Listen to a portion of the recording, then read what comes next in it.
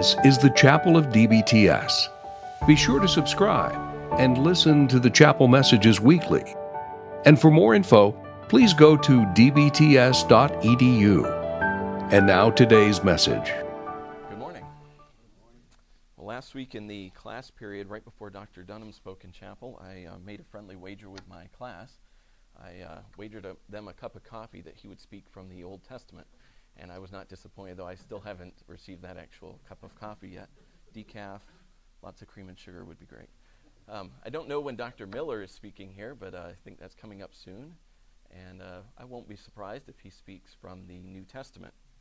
We kind of expect an Old Testament prof to speak from the Old Testament and a New Testament prof to speak from the New. But where does that leave a church history prof? Maybe in the book of Acts, something like that. Well, I'm not going to speak from Acts this morning. I'm going to do something rather unusual. This morning I'm actually going to deliver a sermon for the history books. No, really, the text of this sermon will be written about in books in years to come, because scholars have actually been writing about it for almost 300 years now. What I'm going to do is I want to provide a short introduction to a sermon delivered by a man who's been called the greatest philosopher theologian in colonial America.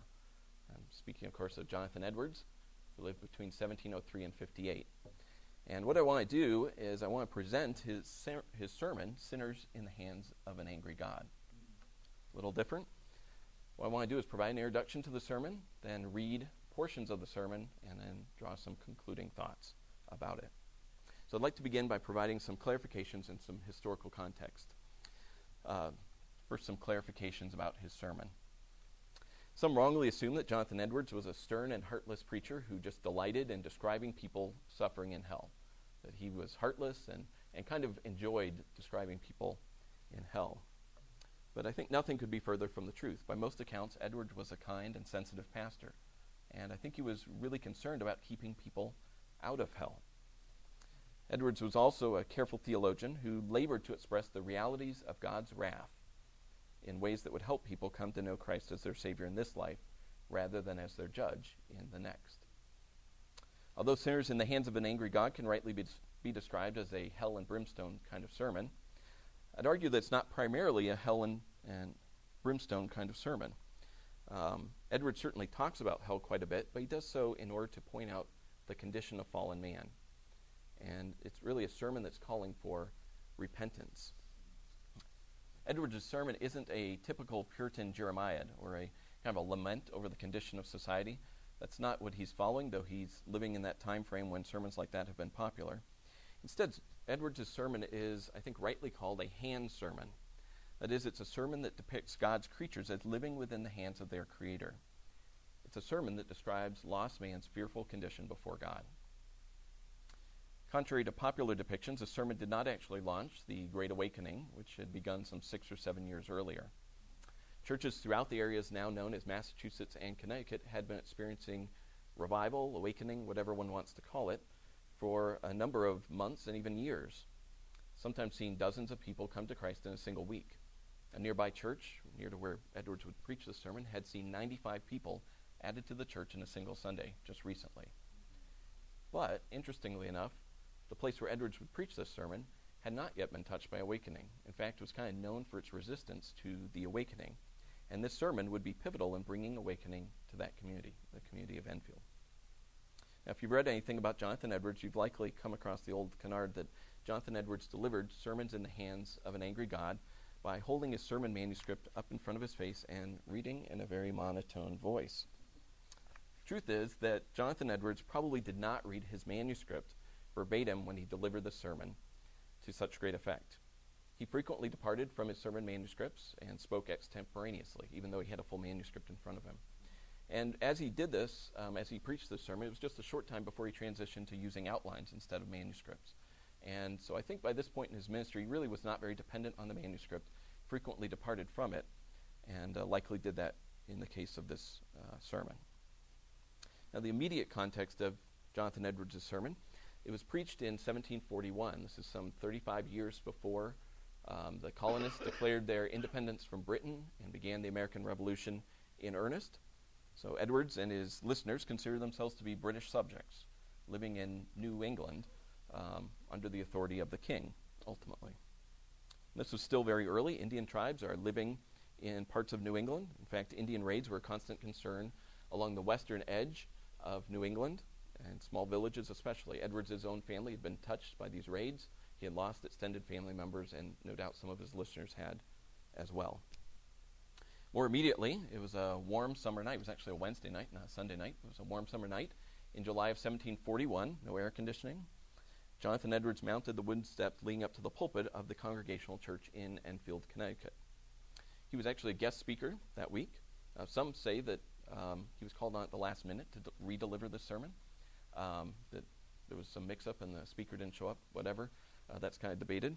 Anyway, he delivered this sermon, and as was his custom when speaking abroad, he was actually re-preaching a sermon he had preached a few weeks earlier up in his own church in Northampton with apparently unremarkable effects. Just kind of a side note, sermon recycling has a long and rather respectable history. So Edwards did it. Anyone could do it. The biblical text on which Jonathan Edwards built his famous sermon was a verse found in Deuteronomy chapter 32. You don't need to turn there, but in Deuteronomy 32:35, God declares, "It is mine to avenge, I will repay. In due time their foot will slip.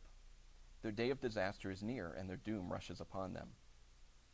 Then, having read this verse, Edwards proceeded to follow a typical Puritan-style outline in which one first discusses the text, then gives a doctrinal exposition, before concluding with an application of the text and the doctrine to the lives of his listeners. It's basically the model that Edwards follows here: text, doctrine, and then application. So I'm going to read significant parts of Edwards' sermon, Sinners in the Hands of an Angry God, and I'll try to indicate some of the structure of his outline as we go. And this is going to be a slightly abridged and somewhat paraphrased. I'm getting rid of some of the 18th century English that's a little rough, so I've slightly modified it, but this is essentially what Edwards preached in Enfield, Connecticut, 1741. Their foot shall slip in due time. Deuteronomy 32:35. In this verse, the violent anger of God is threatened upon the wicked and unbelieving Israelites, who were God's chosen people living under the benefits of his grace, but who, despite all God's wonderful works toward them, were without sense and had no understanding in them. Though cultivated by the blessings of heaven, they brought forth only bitter and poisonous fruit. The verse I have chosen for my text, "Their foot shall slip in due time," relates to the punishment and destruction of these wicked Israelites. It implies the following things. They were always exposed to destruction, just as someone who stands or walks in slippery places is always in danger of falling. It also implies that they were always exposed to sudden, unexpected destruction, just as he who walks in slippery places is always liable to fall. He cannot foresee from one moment to the next whether he will stand or fall. When he does fall, it is sudden and without warning. The only reason they have not fallen already is that God's appointed time has not yet come. The text says that when their appointed time does come, their foot shall slip. Then, by their own weight, they will be left to fall. God will not hold them up in these slippery places any longer, but he will let them go, and at that very instant he does, they will fall into destruction. From these words, I insist on this. Nothing keeps wicked people out of hell for a single moment except the mere pleasure of God. This is Edwards' doctrinal thesis. He's shifting to the doctrinal section of his sermon. Nothing keeps wicked people out of hell for a single moment except the mere pleasure of God. By the mere pleasure of God, I mean his sovereign pleasure, which is not hindered or restrained by anything. It is only the sovereign will of God that preserves the life of a wicked person. Nothing else preserves the wicked for one moment except God's mere will. The truth of this observation may be seen in the following thoughts. God does not lack the power to throw wicked people into hell at any moment. The hands of man are weak when God rises up against him. The strongest of men are defenseless against God, and no one can be rescued from his hand. God is not only able to throw people into hell, but he is able to do it easily. Nothing can defend you from his power. Even though wicked people join together in great numbers against him, they are easily broken into pieces. They are like great piles of weightless chaff in a tornado, or large heaps of dry stubble in the path of devouring flames. We find it easy to step on and crush a worm crawling on the ground. It's just as easy for God to cast his enemies into hell whenever he pleases. The wicked deserve to be thrown into hell. God is not unjust in using his power to destroy them. No, on the contrary, justice calls aloud for an unending punishment for their sins.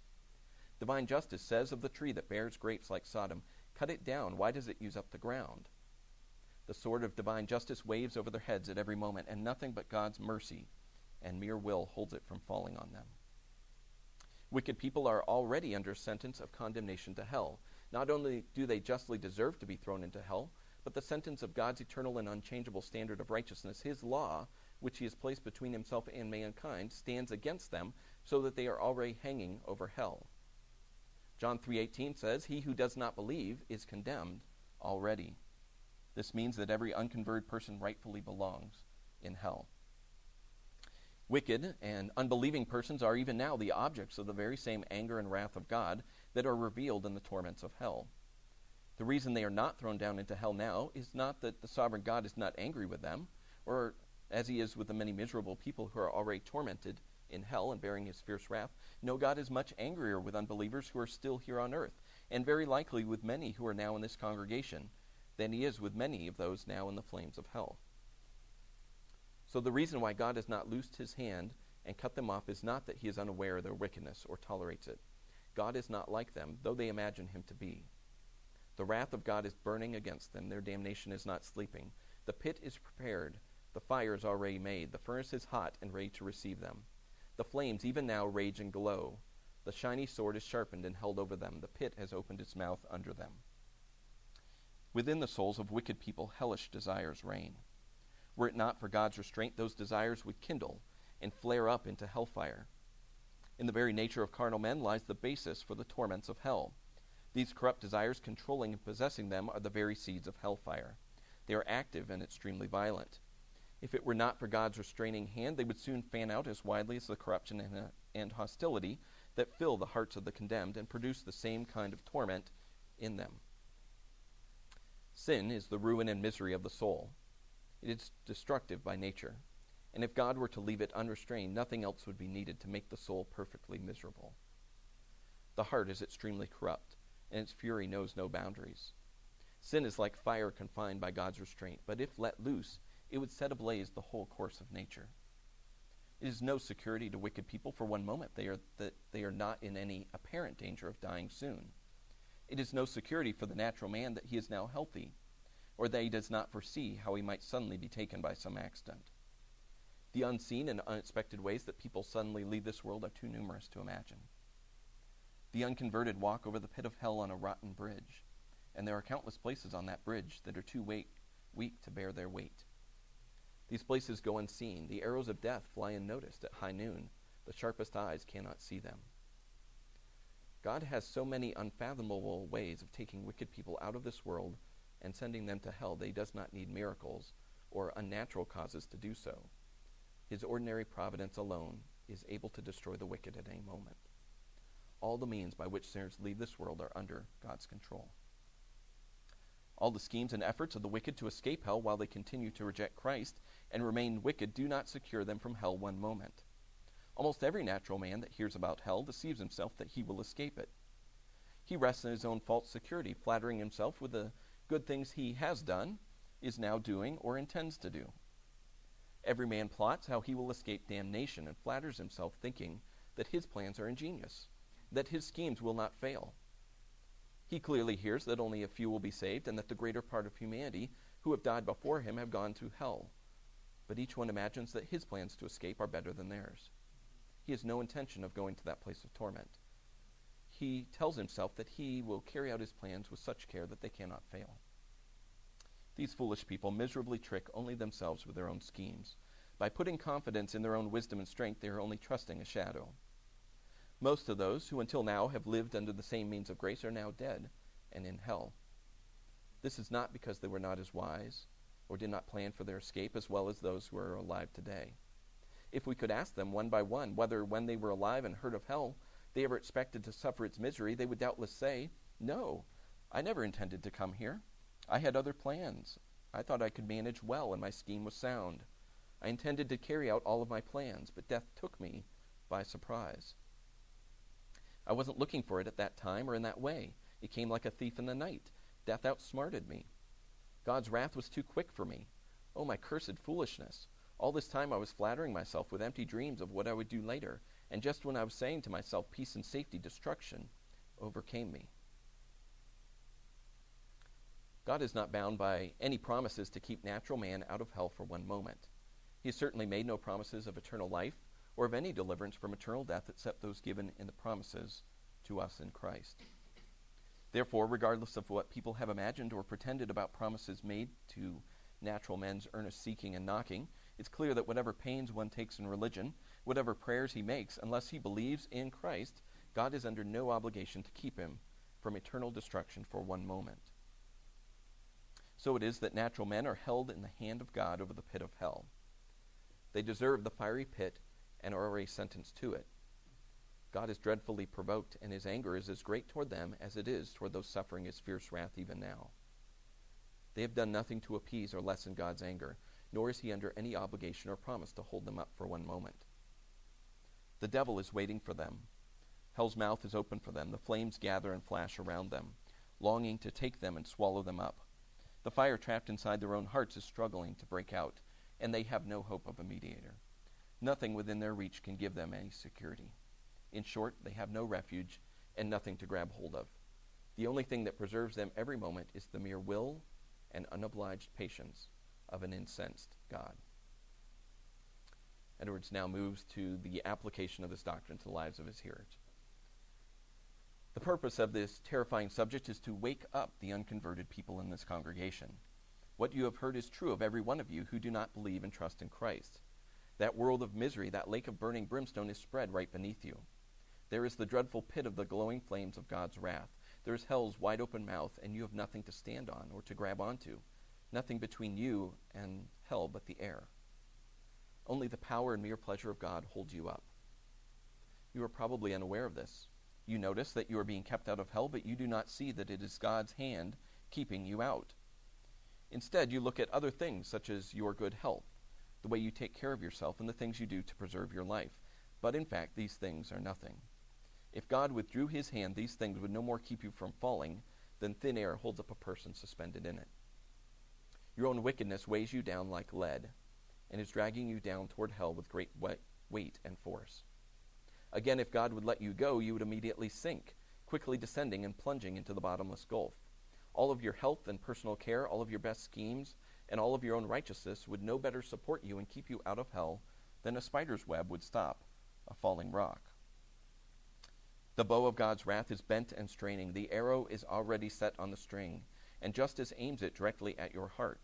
It is nothing but the mere pleasure of God, an angry God who is not restrained by any promise or obligation, that keeps that arrow from being drunk with your blood. This means that all of you whose hearts have never been changed by the power of the Holy Spirit, who have never been born again and made new creatures, raised from being dead in sin to new light and life, all of you are in the hands of an angry God. Though you may have made many changes in your life or had some religious experiences or practiced religion in your family, your private life, or your church, it is only God's mere pleasure that keeps you from being swallowed up in everlasting destruction this very moment. However unconvinced you are now about the truth of what you are hearing, when you die you will be fully convinced of it. Others, who were in your position now, see that these things are true. For most of them, destruction came suddenly when they least expected it.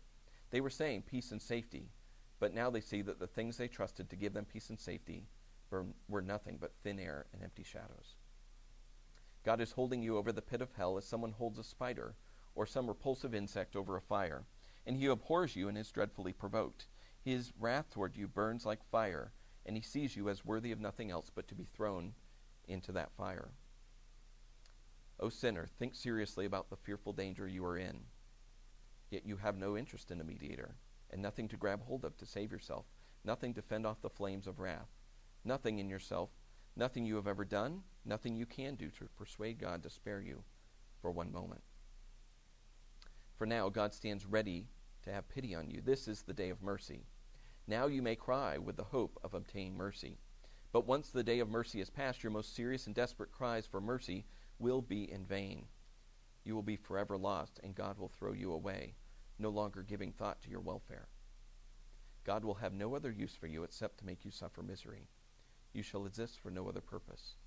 You will be objects of his wrath, prepared for destruction, and there will be no other use for those objects but to be filled full of God's wrath. It would be dreadful to suffer this fierceness and wrath of Almighty God for even one moment, but you will suffer it for all eternity. There will be no end to this intense and horrible misery. When you look ahead, you will see a long forever, an unlimited length of time before you. This will swallow up all of your thoughts. It will amaze your soul, and you will be in absolute despair of ever being delivered, of its ever coming to an end, or of receiving any reduction of torment or any rest at all. You will know for sure that you must wear out many long ages, millions and millions of ages, in struggling and fighting against this merciless vengeance. And when you have struggled and fought through all these many ages, you will realize that hardly a second has gone by, and eternity still remains. Your punishment will be unending. Oh, who can express the horrible state of a soul in that condition? All that we can possibly say about it is only a very feeble and faint image of what it will be like. It is inexpressible and inconceivable, for who knows the power of God's anger? How dreadful is the state of those who are in danger of this great wrath and misery every hour of every day. Yet this is the dark and gloomy condition of every soul who has not been born again, however moral and strict, serious and religious he or she may be. Oh, that you would consider this, whether you are young or old. There is reason to think that many in this congregation now listening to this message will actually suffer this very misery for all eternity. We do not know who they are or where they are seated or what they may now be thinking. Could be that they are now at ease and remain undisturbed by hearing all these things, assuring themselves that they are not the ones spoken of, and promising themselves that they will escape. If we knew that there was even one person in this whole congregation who would suffer such misery, what an awful thing it would be to think of. Even more if we knew who that person was, how horrifying it would be to see that person in such a state. But I tell you, it is likely that not just one, but many will remember this sermon while they are in hell. It would be surprising if some who are now present were not in hell in a very short while, even before this year is over. Those of you who live and stay out of hell longer than others will surely be there before long. Your damnation is not sleeping. It will come swiftly and most likely very suddenly upon many of you. But here you are in the land of the living, in the house of God, and you have an opportunity to obtain salvation. What would those poor damned hopeless souls not give for the opportunity you now have? Now you have an extraordinary opportunity. This day Christ has thrown the door of mercy wide open and stands calling and crying with a loud voice to poor sinners. Many are flocking to him and pressing into his kingdom. They are coming daily from the east and the west, from the north and the south. Many, until very recently, were in the same miserable condition that you were in, and they are now happy, their hearts filled with love for him who has loved them and washed them from their sins in his own blood. They are rejoicing in hope of the glory of God. How terrible it would be to be left behind in such a day, to see others feasting while you are grieving and perishing. How awful it would be to see so many people rejoicing and singing with joy from their hearts, while you can do nothing but mourn and feel sorrow in your heart and cry because your spirit is so afflicted.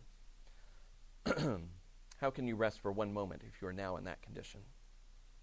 Therefore, let everyone who is without Christ now wake up and flee from the wrath to come. The wrath of Almighty God is now, without a doubt, hanging over a great part of this congregation. Let everyone flee from Sodom. Escape for your life. Do not look behind you or stay anywhere in the plain. Escape to the mountains, lest you be destroyed. And so Edwards ended his sermon. Actually, he may not have gotten there, as we'll see. Stephen Williams, Edwards' cousin and a fellow pastor at a nearby church, was present to hear that sermon originally delivered. Here's how he described its effects in his diary. We went over to Enfield, where we met dear Mr. Edwards of Northampton, who preached a most awakening sermon from these words, Deuteronomy 32:35. And before the sermon was done, there was great moaning and crying throughout the whole house. What shall I do to be saved? Oh, I am going to hell. Oh, what shall I do for Christ? Etc. So that the minister was obliged to desist. The shrieks and cries were piercing and amazing. After some time of waiting, the congregation were still, so that a prayer was made by Mr. Wheelock, and after that we descended from the pulpit and discoursed with the people, some in one place and some in another. And amazing and astonishing the power of God was seen, and several souls were hopefully wrought upon that night. And oh, the cheerfulness and pleasantness of their circumstances that received comfort. Oh, that God would strengthen and confirm. We sung a hymn and prayed and dismissed the assembly. This diary entry mentions that several souls were hopefully wrought upon that evening. Actually, somewhere around 500 people were converted in the immediate wake of this sermon in and around Enfield. This was not just a few people moved by a brief sermon. So, some 280 years later, what should our takeaway be from the sermon? A couple of concluding thoughts. First, no sermon is a magic formula. This morning, my summary of Edwards' sermon did not have the effect. You were not clinging to your chairs, crying out for salvation. You did not behave like the people in Enfield, and I would have been rather surprised if you had, as seminary students. Simply repeating a phrase or even a well-crafted sermon does not guarantee that God will work in the same way. Edwards, as I mentioned, preached this sermon a couple of weeks earlier in his own church. And after this remarkable response, he went on and preached the same sermon several other times in other places, but never to quite the same effect. So God's not bound to do something specific anytime one preaches a particularly well-crafted sermon. We can't twist God's arm. He's not a genie that we can kind of conjure up by repeating certain words. God is sovereign in dispensing his grace. He moves where and when he wishes. And yet God did choose to use this particular sermon in a very unusual way. God apparently did something quite remarkable in Enfield, Connecticut in July of 1741. God used Edwards' vivid description of man's condition to open the eyes of many unbelievers, and perhaps to wake up lethargic believers to the reality that human life is short and that we all live our lives within the hands of a sovereign God. Speaking of the sovereignty of God, Edwards was a firm believer in God's sovereignty. He was no closet Arminian. He firmly believed that God would save his elect, and yet he delivered an impassioned plea that people would turn to Christ. His Calvinism did not turn him away from the gospel call. He was calling people to turn while they had the opportunity. Humanly speaking, I think part of the reason for the sermon's success, if we can call it that, was the profound sincerity of the preacher. Edwards really believed that many of the people listening to him were in danger of going to hell. They were in danger of spending eternity under the wrath of God. He really believed what God said about unconverted man's condition. And the people who heard him knew he believed knew he believed what he was saying. We should not be afraid to tell people the truth about their condition. Edwards did, and as I said, Edwards is maybe not a perfect model. He's a fallen human like us, but we should not be afraid to tell people the truth about their condition, about God's wrath, and about the fate of those who persist in rejecting Christ. Excuse me. We live in a day when preaching about hell is very much out of fashion. When was the last time you heard a sermon about God's wrath or about hell, man's awful state at this point, the eternal consequences of rejecting Christ? Edwards was not afraid to tell people the truth about their precarious state, about the danger they were in, and we really shouldn't be either. We should be willing to tell people the truth and beg them to turn to Christ.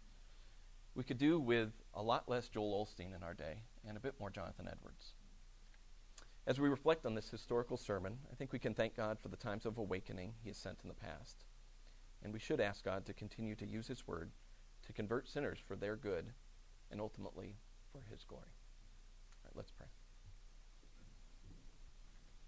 Our dear Heavenly Father, we thank you for Edwards and the awakening you sent to our own land here some 280 years ago. Lord, we pray that we would be bold in telling people the truth, that we would not shy away from preaching your truth, telling people about both your wrath and your love, your provision in Christ. Pray that you would make us bold, that you would cause us to love people and love you.